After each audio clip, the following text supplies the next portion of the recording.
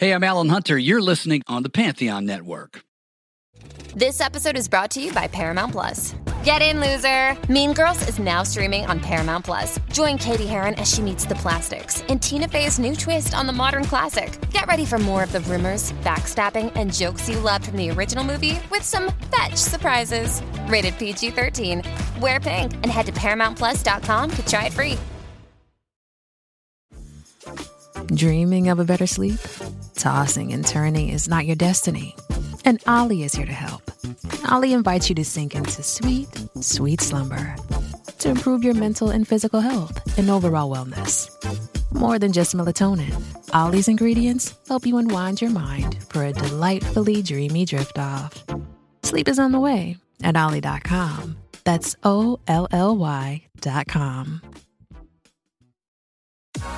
Sip on the go with a Starbucks Iced Shaken Espresso. Our signature roast, shaken with ice, then finished with a splash of milk. Customize it to match your style on the Starbucks app. Make today a good day. Without the ones like you, who work tirelessly to keep things running, everything would suddenly stop. Hospitals, factories, schools, and power plants, they all depend on you. No matter the weather, emergency, or time of day, you're the ones who get it done. At Grainger, we're here for you with professional-grade industrial supplies. Count on real-time product availability and fast delivery. Call, click Grainger.com, or just stop by. Grainger, for the ones who get it done.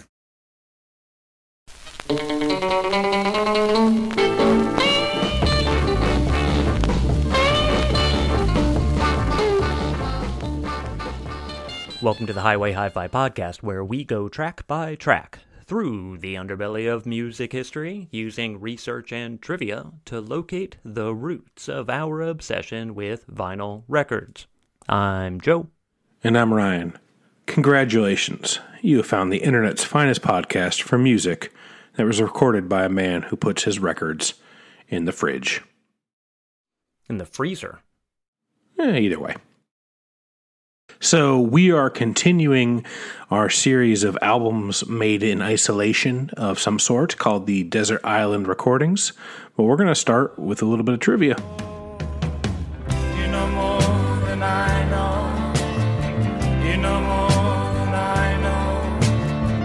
You know more than I know. We normally don't, or at least we haven't yet, done any trivia on these shorter episodes, but I was so happy with Ryan's trivia from our last show that I wanted him to do some more, and so we are going to do just a very abbreviated version of trivia. Do you remember what that trivia was called? I don't remember what the trivia was called. It's called Supergroup Therapy. Supergroup Therapy. Thank you. For those of you who are listening and maybe didn't listen to the last episode, here's how this trivia goes. We are going to read, we're going to go back and forth. We're going to read the names of some musicians who are in pretty famous bands. And we have to go ahead and surmise the name of their supergroup based on the names of the bands that these musicians are in. It will never be more than 2 total bands that we're naming. We're not going to go crazy. Which of us should go first? I'll go first. All right. Here's my first supergroup. Butch Hancock, Jimmy Dale Gilmore, and Dylan Carlson. Dylan Carlson. I don't know that name. It's going to be hard then. Something flat. Is he in a band called Earth Society? Not Earth Society. Flat Earth? Yes, the Flat Earthers. Yeah, that's right. Okay, so it's a guy from Earth. Okay. I don't know any of their names. I like their songs. I don't know their names. He is like the guy. I'm pretty sure he's the man. Oh, okay. Okay. Good job. You got it anyways. Good job. All right. My first one is Chris Hillman, Graham Parsons, Diana Ross.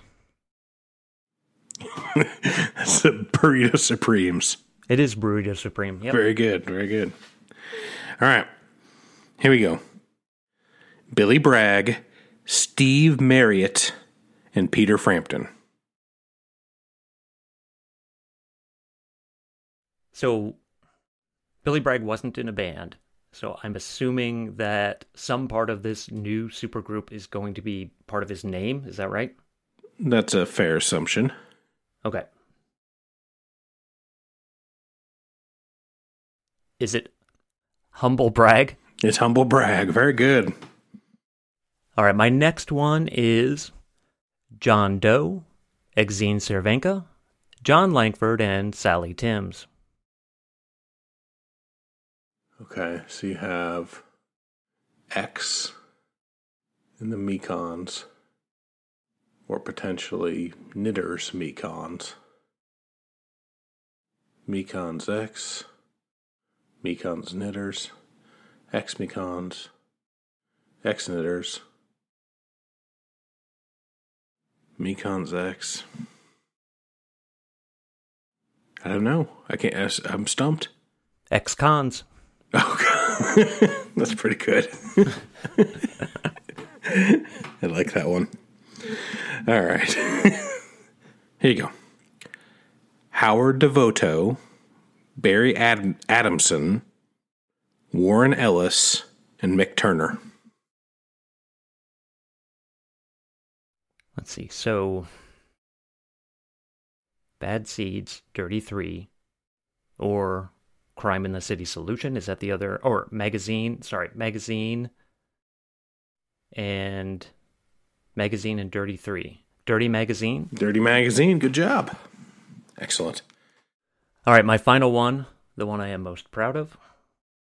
David Berman, Robert Schneider, John Hill. So David Berman was Silver Jews. Robert Schneider was Apples in Stereo. There's Silver Apples. Could be Purple Mountains. Purple Apples. Silver Apples, isn't it another band name? It is. That's not the right answer. Okay.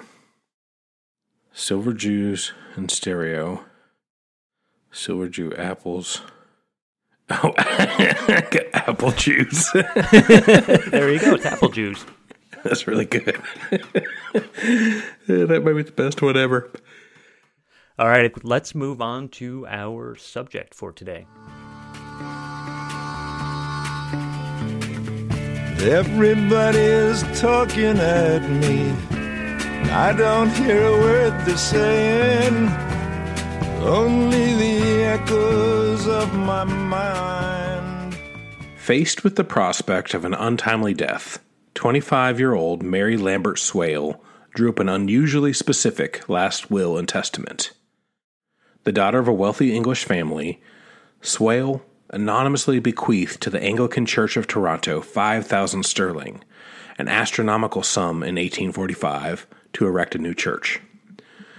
The gift came with stipulations, however. The building must be constructed in the Gothic style with a cruciform structure. The congregation must be named Church of the Holy Trinity, and, most importantly, that all people be welcome in the church and that its pews be free and unappropriated forever. This last request was a radical one, as a common practice among Anglican churches of the time was charging pew reservations as a way to allow the more affluent to worship undisturbed by the pathetic prayer riffraff. The Church of the Holy Trinity was dedicated in October 1847, and its doors have evermore been open to all.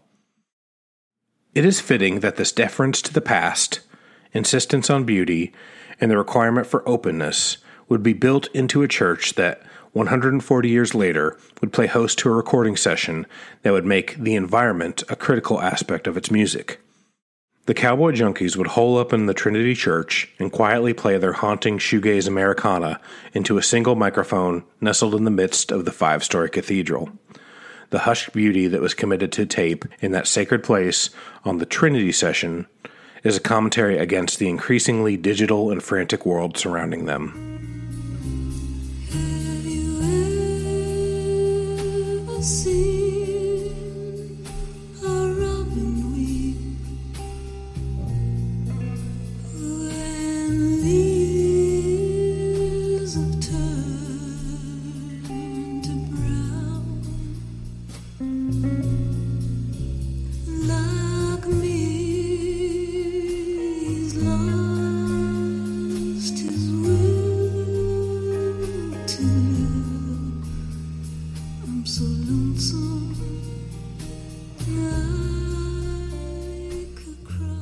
It's maybe a little hard to believe, but the Cowboy Junkies started as a post-punk band called The Hunger Project. A far cry from the smoky sounds to come, The Hunger Project was formed by Michael Timmons and Alan Anton with vocalist Liza Dawson-Whisker, who moved from their native Toronto to New York City. The band later moved to London, toured some, and released a single to minor acclaim.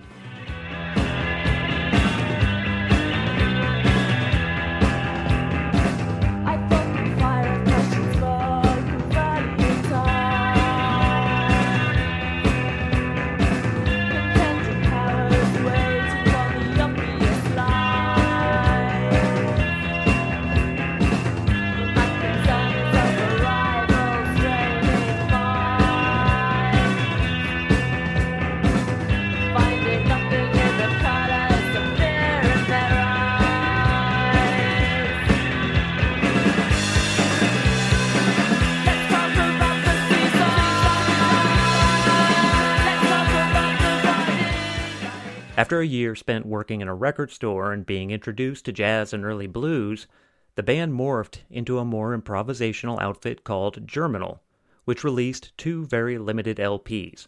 Again, the band created some buzz, but nothing really came of the albums. Germinal broke up with Timmons and Anton packing up their toques and returning to the Great White North.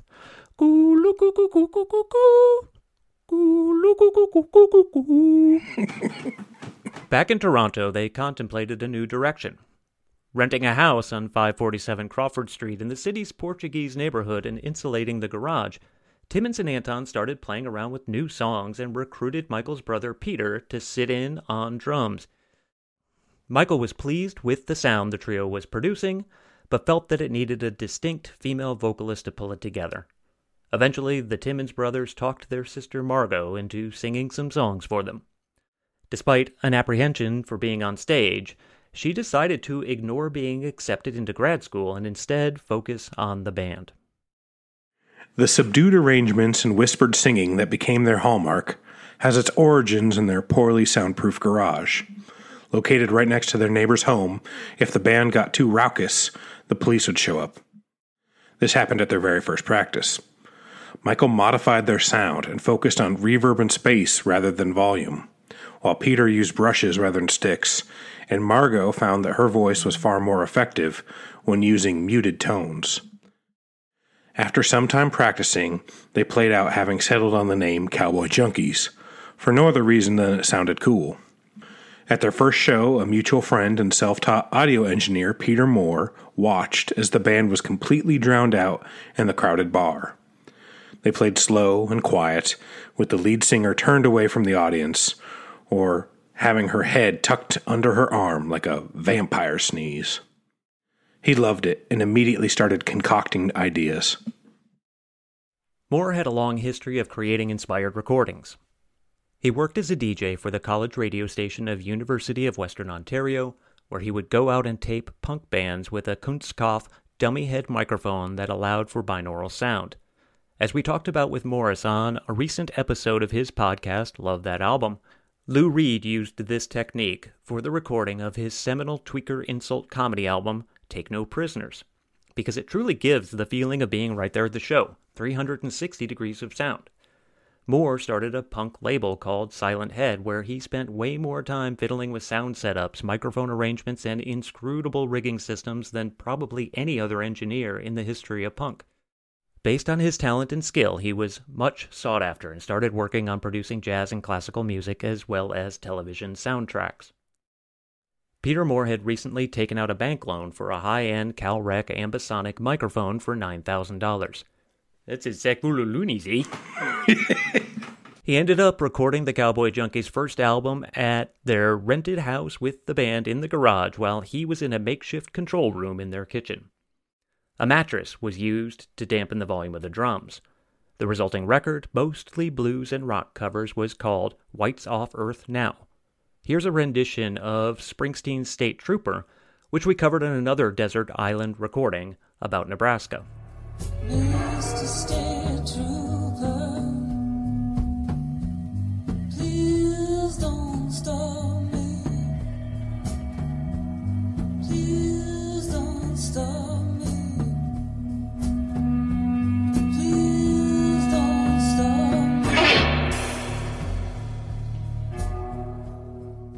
They shopped their debut record around, but ended up self-releasing on their own label, Leighton Records. Even though the sales were modest, and it was an import only to the U.S., the band garnered enough attention to warrant a small tour of the States. The band found that they were particularly well received in the southern states. Barely making enough money to fill up the gas tank, they had to rely on the kindness of strangers for meals and to find floors to sleep on. Despite this, they loved the time spent listening to classic country radio. Late-night drives between gigs were illuminated with the sounds of Hank Williams and Patsy Cline. The speed of life in the South and the open, lonesome music became a huge part of the development for their next album. The band was recoiling from the modern digital world and the vacuous music that reflected the times. Simultaneously, but separately, Moore was also experiencing this desire for simpler, more human-forward music, away from the MIDI-dominated 80s fare. He had a musical epiphany after listening to Dire Straits' Brothers in Arms and a 1956 Billie Holiday record back-to-back. He stated that, "I was angry that the music had gotten into drum machines and MIDI. No humanity, no nothing. I'm listening to these recordings from the 50s with 2 or 3 mics and I'm going, man, that's real music." The group's purposeful choice to step backward was long in the making. Peter Moore had recorded jazz and orchestral music in churches before and suggested that the band think about this tactic. He even specifically named the Trinity Church because the pews were movable and the acoustics perfect, with the wood floor, coarse stonework, and its tall ceiling with the big oak rafters. Not a fancy church, but it was staid and solemn. Despite the church being fairly progressive, Moore was concerned that they might not be thrilled about having a rock and roll outfit called the Cowboy Junkies record on sacred ground. So he bore a bit of a false witness and told the church that the session was for the Timmins Family Singers, who were recording a Christmas special for the Canadian Broadcast Corporation. The church was amenable to the Wholesome Von Trapp-like ensemble and agreed. The cost for renting the church was $100. Moore said the total cost for recording was $125 when you factored in the back bacon for the band and a bribe to the church caretaker to let them stay late and finish up, though some stories have the total cost closer to $250. The band was still worn out and broke from the tour, so the church fit perfectly in their shoestring budget. Early in the morning on November 27th, 1987, Moore and the band hauled their equipment into the church. They only had a few hours before a collection of invited guests would arrive to start recording. To obtain the correct dynamics, they placed the microphone in the middle of the room and started a trial and error process of precise locations of the instruments and amps. They started with the snare drum and worked out from there. Margot sang into a PA system that was left at the church, but stood about 30 feet to the side, the only musician not in the immediate circle orbiting the single mic. Moore fashioned himself a control booth in a cloakroom off to the side of the church. For 6 hours, they would test and adjust placement relative to the microphone.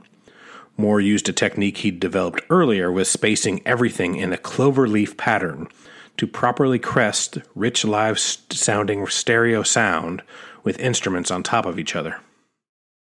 The band also had to deal with tourists coming in to check out the church and bursts of radio frequency from the nearby CN Tower. They persevered, and around 2:30 in the afternoon, the guest musicians arrived with harmonicas, mandolins, accordions, dobros, fiddles, pedal steels, and the recording began in earnest. With everything in place, after a couple run-throughs, the band recorded straight through until about midnight. Everyone recognized that what they were making was beautiful, but no one quite knew what it would sound like. The bass was languid, but glistening. The guitar would quietly drone in the background of the songs until it rang out like a Santo and Johnny lullaby. Margot's singing was so patiently drawn out that it created a sense of tense anticipation in the listener, who was hanging onto each prolonged syllable. The brushed drums softly swished along as only a nudging reminder for the band to continue on toward an end. The sound that it emanated was a slow burn of quiet textures. The other instruments would ease in and out to add depth, color, and character. The church became the most integral instrument of all, with its warm dynamic acoustics supplied by the creaking wood beams and the furnace hum. The sparse but painstakingly executed production was perfect to obtain an atmosphere that was ethereal, immersive, and eternal. Fitting right in was the reworking of classic roots songs, folk country, and the dreamier moments of early rock and roll. It was traditional, comforting music walking home by itself on a Sunday morning after a Saturday night of escapades. Despite the legend that the entire album was recorded in a single night, there was an additional session. Margo and Moore returned to the church on a lunch break a few days after the first session to record an a cappella version of Canadian folk singer James Gordon's working of the traditional Mining for Gold. Behind her honey-coated singing, you can hear the presence of the church, maybe better than any other song on the record. Oddly enough, mining was in the Timmonses' bloodline, as their great-grandfather, Noah Timmons, was an Ontario mining magnate. On the line, boys, on the line, boys, drill your holes and stand in line till the shift boss comes to tell you you must drill her out on top. Can't you feel the rock dust in your lungs? It'll cut down a miner when he is still... The whole session was recorded directly to Betamax tape, which means there was no mixing, no overdubbing, and no editing, a fact that was bragged about on the sleeve of the record. Moore, who if you haven't guessed by now is a bit of an eccentric, also talked in an interview about mastering the record using FA. FA, of course, being fuck all. So no mastering either. Doesn't really seem necessary, but whatever. Poor interviewer. What does the FA stand for there, eh? Is that finer arrangement?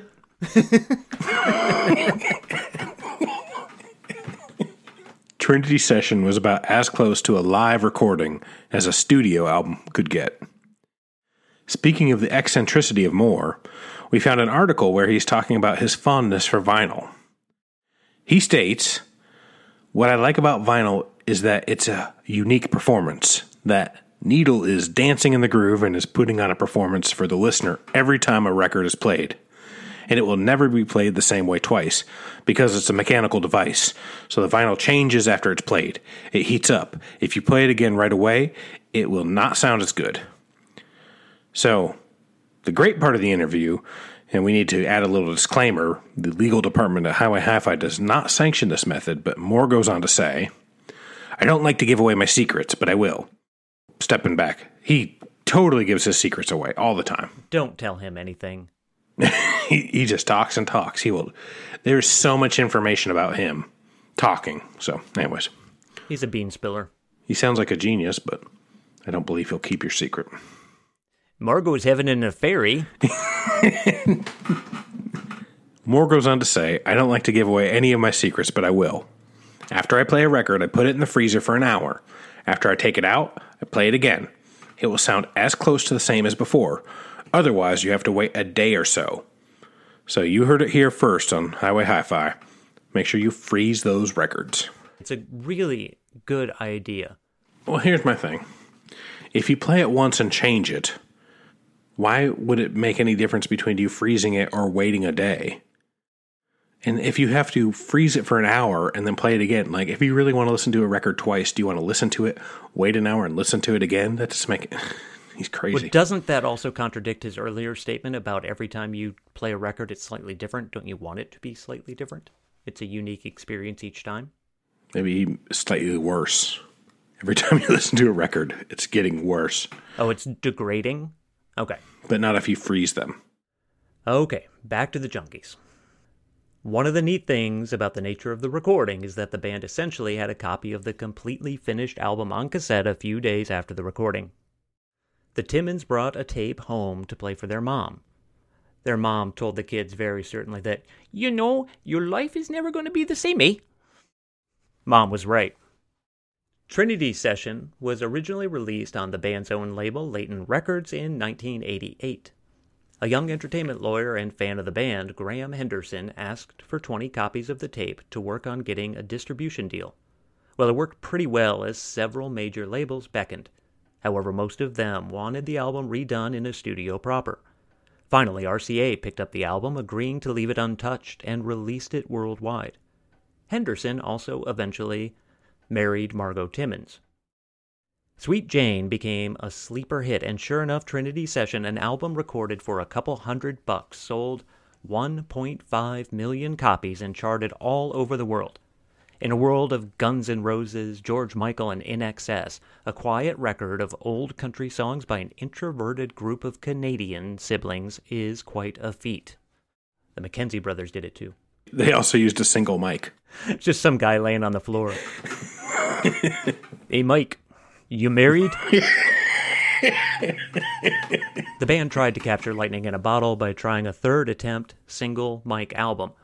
The Sharon Temple Sessions was recorded between tours in April of 1989 at a freezing and spooky worship center in North Toronto.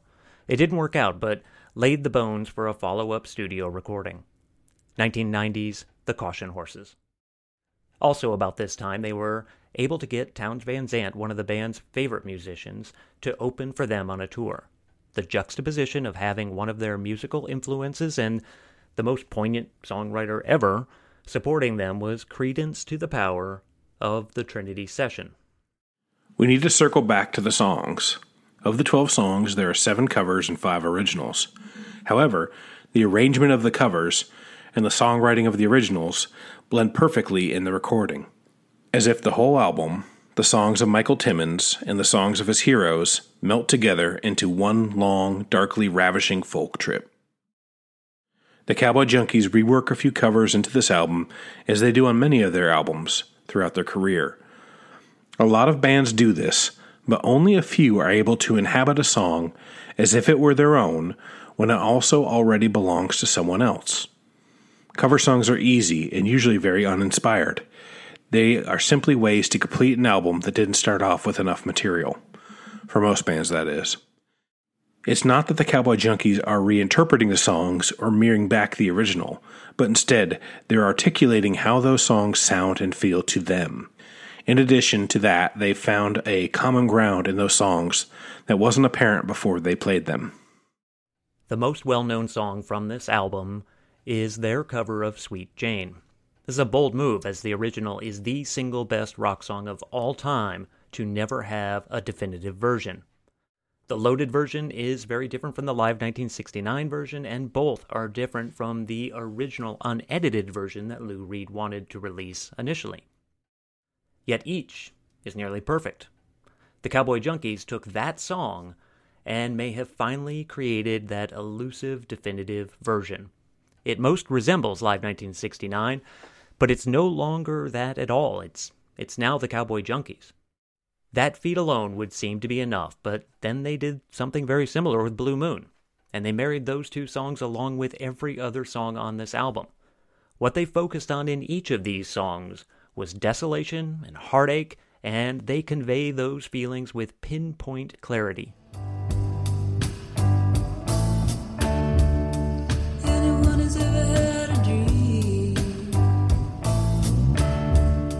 Anyone has ever played a part? Anyone has ever been lonely? And anyone has ever split apart? Sweet Jane, Sweet Jane.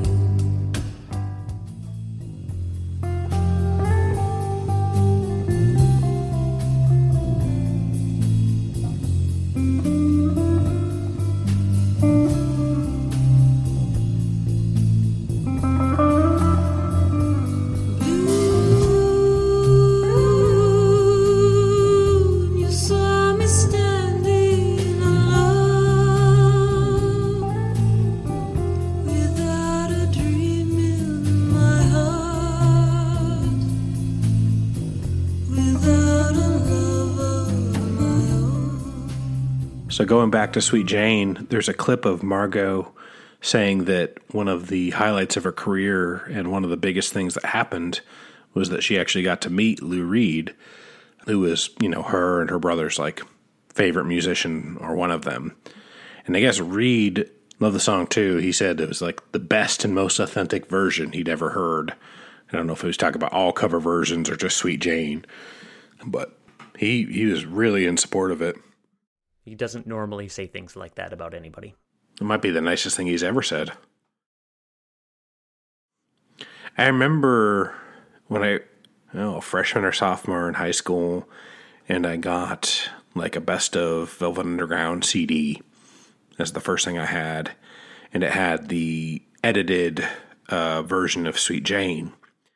And so that was the version I knew. And I was riding around with my dad, who had a copy of Trinity Session. And Sweet Jane, their version was on. And I remember telling my dad, like, Lou Reed doesn't do this. Like, this is the whole Heavenly Wine and Roses and the la la la, because I really had no idea that was actually part of the song at that point. And he said, I know, isn't it great?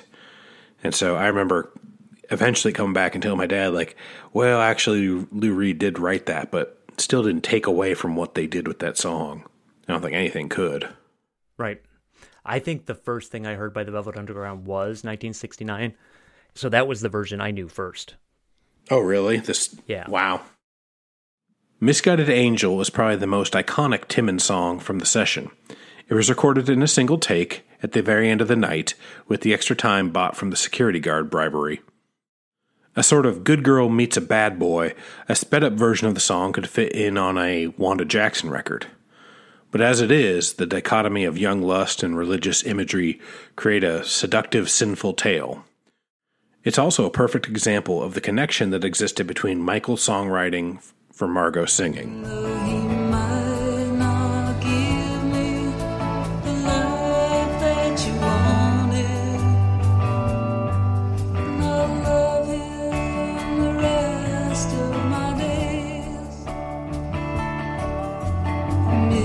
Misguided angel hanging over me,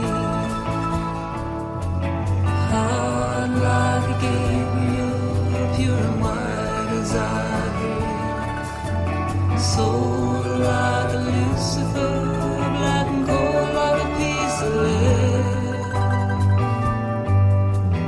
Misguided angel, love you till I'm dead.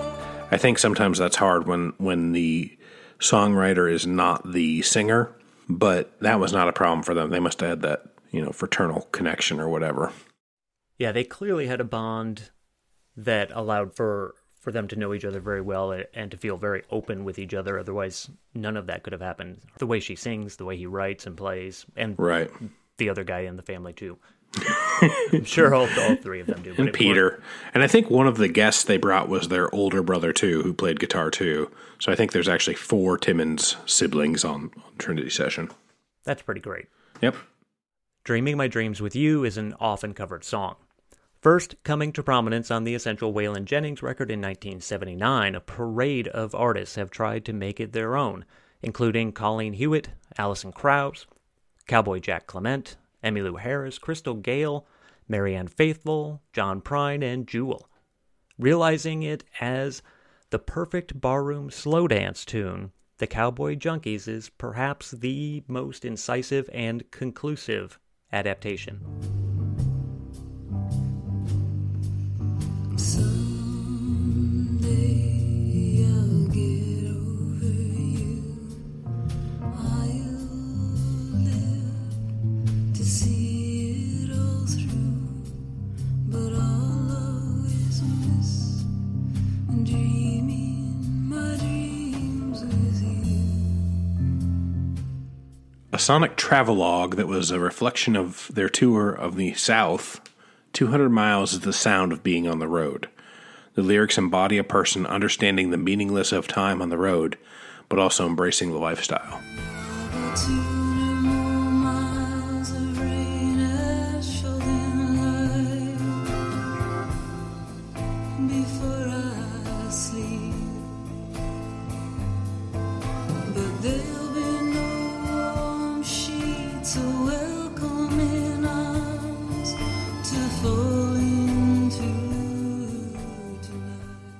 The boozy cover of Patsy Cline's Walking After Midnight would have fit right in, playing at One-Eyed Jack's on Twin Peaks with Sherilyn Fenn swaying against a jukebox. Sexy and hypnotizing and just the right amount of evil. The harmonica cuts through the song like a fork through cherry pie, while the accordion gives the song a bit of levity to avoid spiraling completely down a black hole. It closes the album not with a bang, not with a whimper, but with a whisper.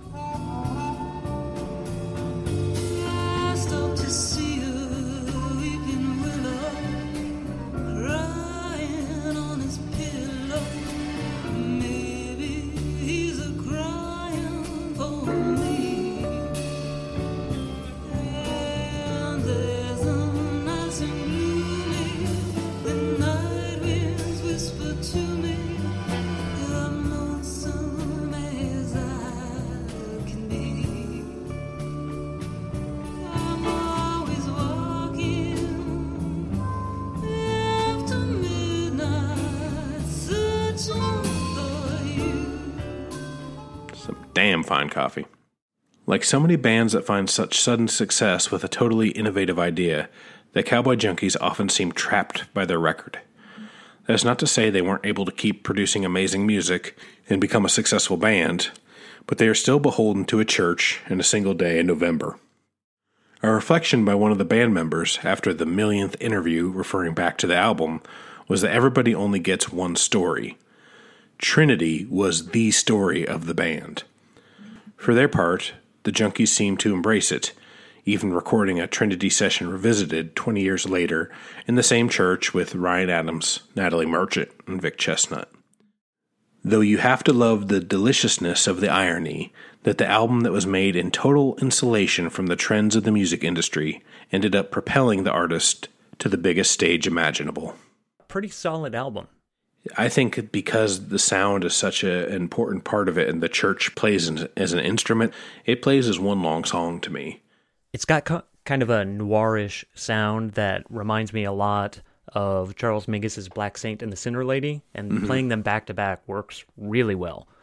And I think as we talk about like records made in isolation, it's not as clear as like say Nebraska or Jandik, but I think it was isolated from the times around it, and the fact that the band recorded in a place that was so far removed from the music industry and recorded in a way that was so far removed from what was recording kind of makes it fit into this idea of being on your own, trying something new, and I think that sound really resonates to people listening, because you got to remember 1988, I mean, we're still a couple years away from Uncle Tupelo. I mean, country music is not a popular thing with the college rock crowd. This was a very different album when it came out, and it was, we mentioned earlier that, or we describe it as eternal at some point, and it is an album that will never sound old. It will just always sound right. And it's funny because the Timmons, all of them seem really grounded and sweet and nice and very calm. And then you got Peter Moore, he's a total character. You know, he's a total like, you know, I took $100 and some pizza and bribe money and I made this great album. But he's a total tech guy. But I mean, I think he deserves a lot of credit. I mean, I really think he was very innovative in his sound. And he also just talks so much about it. It really helps us for researching. It's a blabbermouth. We'll talk and talk and talk, yeah. Yeah, he might as well be a member of the band, because if he hadn't had them record in that church, that would be a very different album, and who knows what might have happened with it. And this is another case of the circumstances surrounding the album helping it. I don't think you can take away from the actual presence of where they recorded in the music, but I also think it's one of those things where like it's a cool story because this band took one day and they recorded in a church and this is their one session and they had one chance to get it right type thing, and it, you know, sounds so much like a live record, so intimate. But there's no doubt that calling it the Trinity session and people knowing about the story kind of helped with sales, I'm sure, a little bit.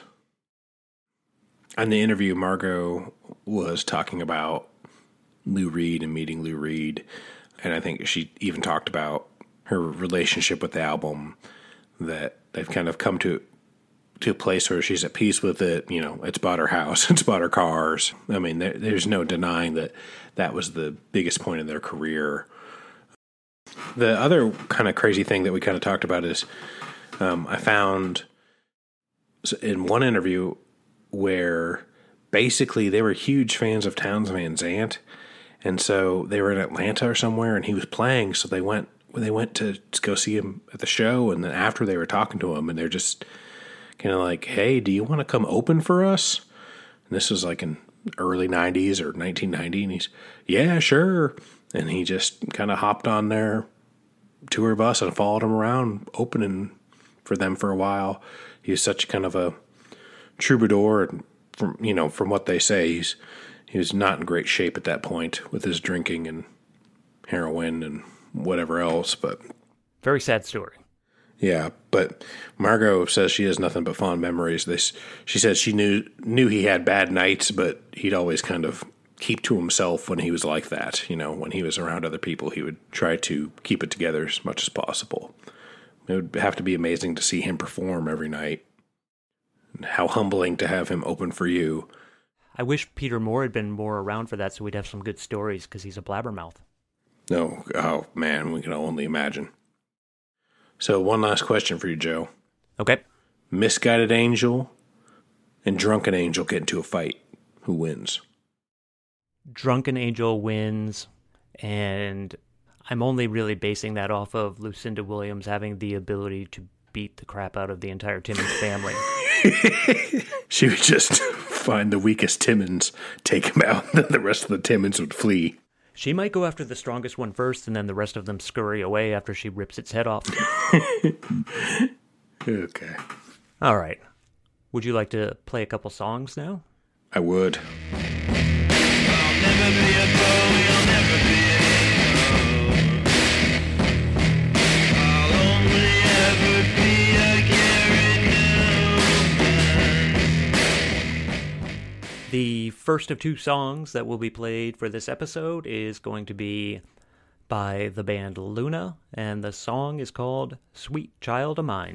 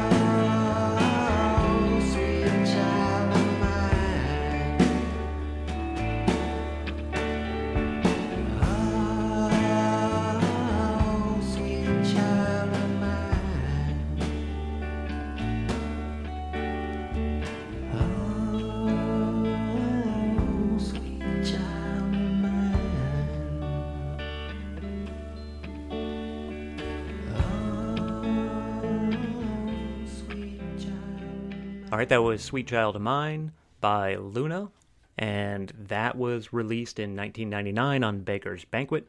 That's the version that I have on vinyl. It's white vinyl, and as you probably just heard, white vinyl doesn't necessarily always sound very good, and that's something we learned from Cash at Kindercore. It's the only version on vinyl, I think. It's the only one I've seen is the white one for that album. Doesn't sound as good as it could. So Luna, around 1998 or so, they were touring. This was before the album came out in 99. They were in a place in Cologne, and no one there had any interest in seeing them. Just didn't care. It was not going to be a good show. Dean Wareham decided to close out the set with that song, just to kind of play it. He really likes that song. He does not like Guns N' Roses. I just read his autobiography or memoir, and he talks about Guns N' Roses and that song specifically. He compares it with Wonderwall by Oasis, saying that there are two bands that are absolutely terrible, but they each wrote one great song. And he's a little rougher on them than I was just there. They recorded the song during the Days of Our Nights sessions. That's the album it was on, but hadn't planned on including it on the record. In fact, the lead guitarist was absolutely opposed to it because he hated Guns N' Roses. But Luna's A&R person from Elektra Records, Nancy Jeffries, I think, talked them into adding it to the record because she thought that the vocals on that album are the best that Dean Wareham has ever sounded, according to her. Elektra said it wasn't going to get any radio play, which is what they want. They tried to have someone come in and remix it and add some things to it, but that just really didn't work. It was a complete song as it was. But instead of releasing it as a single, they dropped Luna. That was their last record. And the record itself wasn't released for another 6 months, so it just sat there for a while. And in that time, between them being dropped from Elektra and getting onto Beggars Banquet and having it released, Sheryl Crow had a hit with her version of Sweet Child of Mine. Well, I don't know if that's apples to apples. Yeah, Dean Wareham says that, he sort of jokes that could have been us. And then he said, I'd still rather be me than her. Yes, yeah. That's pretty good. I prefer the Galaxy 500 version of Paradise City. Yeah. All right, and my song is Girl from the North Country by Mr. Link Wray.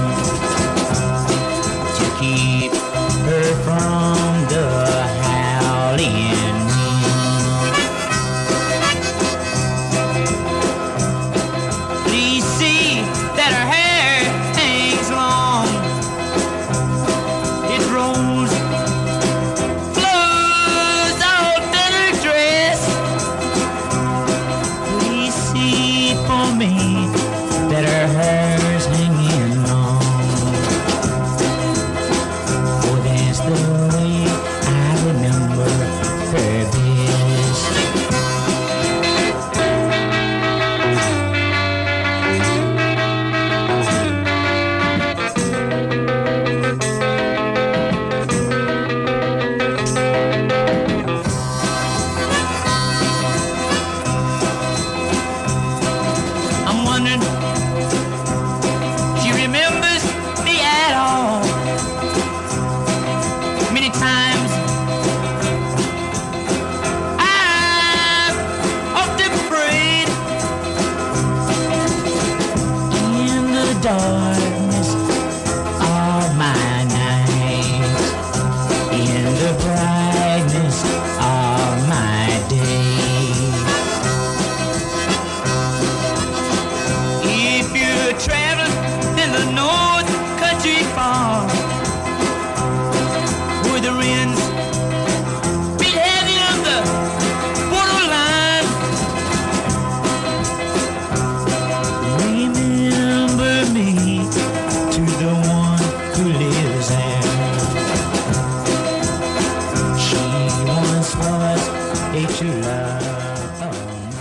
was Link Wray with Girl from the North Country.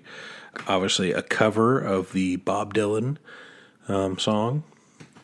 And that was released originally, the Link Wray version was released in 1965 on the label Swan as a 45, like a promo-only type 45. You know, in this episode we talk a lot about making covers your own. I think Link Wray did something pretty incredible here, and I've always been floored by how great the song is as a rock song. Dylan has this amazing ballad that I've always heard was about his girlfriend, Susie, at the time, who he was like looking for in Europe. But, you know, just 2 years later, Link Wray comes out with a song that kind of combines a little bit of Chuck Berry and his very distinctive singing style, which nobody sounds like Link Wray. He just sings oddly. I mean, it's great, but it's odd. And I think this song is really a precursor for his solo record, which is one of the greatest records of all times. But that sound is sort of established here. I have it on a Swan Singles collection that Sundazed put out in 2004, which is fantastic. But I really think he changed the song from what it was, and by giving it a little bit of this desperate rock and roll edge, it just changes the whole tone from this lovelornness to this, you know, more gritty, heartbroken defiance. It's a beautiful song. I think my favorite version is the one with Johnny Cash and Bob Dylan, but the Link Wray one is awesome. It's almost just different songs. You know, they really are. All right, well, I think that about does it. We want to go ahead and thank Pantheon Podcast. That's our podcast network, and they give us a lot of support and help us out. Lots of great podcasts. Please check them out. In fact, we can tell you one to check out because we were on it. We were on a recent episode of Love That Album. You want to talk about that, Joe? Our friend Morris, who is the host of Love That Album podcast and the See Here podcast, both of which are awesome, and we are huge fans and have been for a long time. He asked a few people at Pantheon to be guests on his show to discuss their most favorite live album of all time. And we chose Take No Prisoners. We'll put a link up to that so that if you want, you can hear it. It was a lot of fun to record, and I think if you want to know why that is the best live album of all time, not just our favorite, it's the best, you should listen to that episode. We lay down the facts. It's been peer-reviewed. It's science. Yep. It also will cure coronavirus. I've listened to it, and I don't have it, so... There you go. It's at least as good as that malaria drug. It hasn't specifically killed anybody that they know of. I'm sure many people have died from listening to Take No Prisoners, but not recently. I think the autopsies have been inconclusive. We really appreciate him letting us come on his show and talk about that. There's a lot of fun. People talk about Cheap Trick at Budokan and Wings Over America and Neil Young, Rust Never Sleeps or Live Rust. A bunch of cool records. So definitely worth checking out. And do we have social media? We do. Please come find us on Twitter and Instagram. Our handle on those places is Highway Hi-Fi Pod. We have a Facebook page. We'd love it if you jumped in there and said hello or howdy or whatever you want to do. And you can email us anytime at highwayhifipodcast@gmail.com. And we've had a lot of people reaching out recently, which is just awesome. Thank you so much to everybody who's emailed us or tweeted at us or left an Instagram message. We really appreciate it. It's so cool to us that you're out there listening and that we're not just kind of talking to ourselves. It just means the world to us that other people enjoy this, and we do hope you enjoy it. We love doing it. We'll do something like this no matter what, whether there's a mic in front of us or not. And everybody who's reached out has been kind and decent and just, They sound like wonderful people. So that's really great. The other thing that's been awesome is a few people have given us some reviews on like Apple or whatever. I guess that really helps other people find us. So if you have time and you're bored and you want to give us a great review, we would be indebted. really. Or tell a friend who loves music. Pick one of the episodes that's one of your favorites and share it. We appreciate you. That's all I'm trying to say. Also, in this time, we want to remind you to, if you can, if you have some money that you could spend. I know a lot of people are suffering, a lot of people are hurting. We really need to try to help record stores, musicians, record labels. If you can, find a way to spend some money on worthy, independent music makers or stores or whatever, that's really important right now. I know they're hurting, and I'm worried that once this is all over, we may not have as many great record stores. So if you can, throw a few bucks, treat yourself. All right, well, we will see you next time.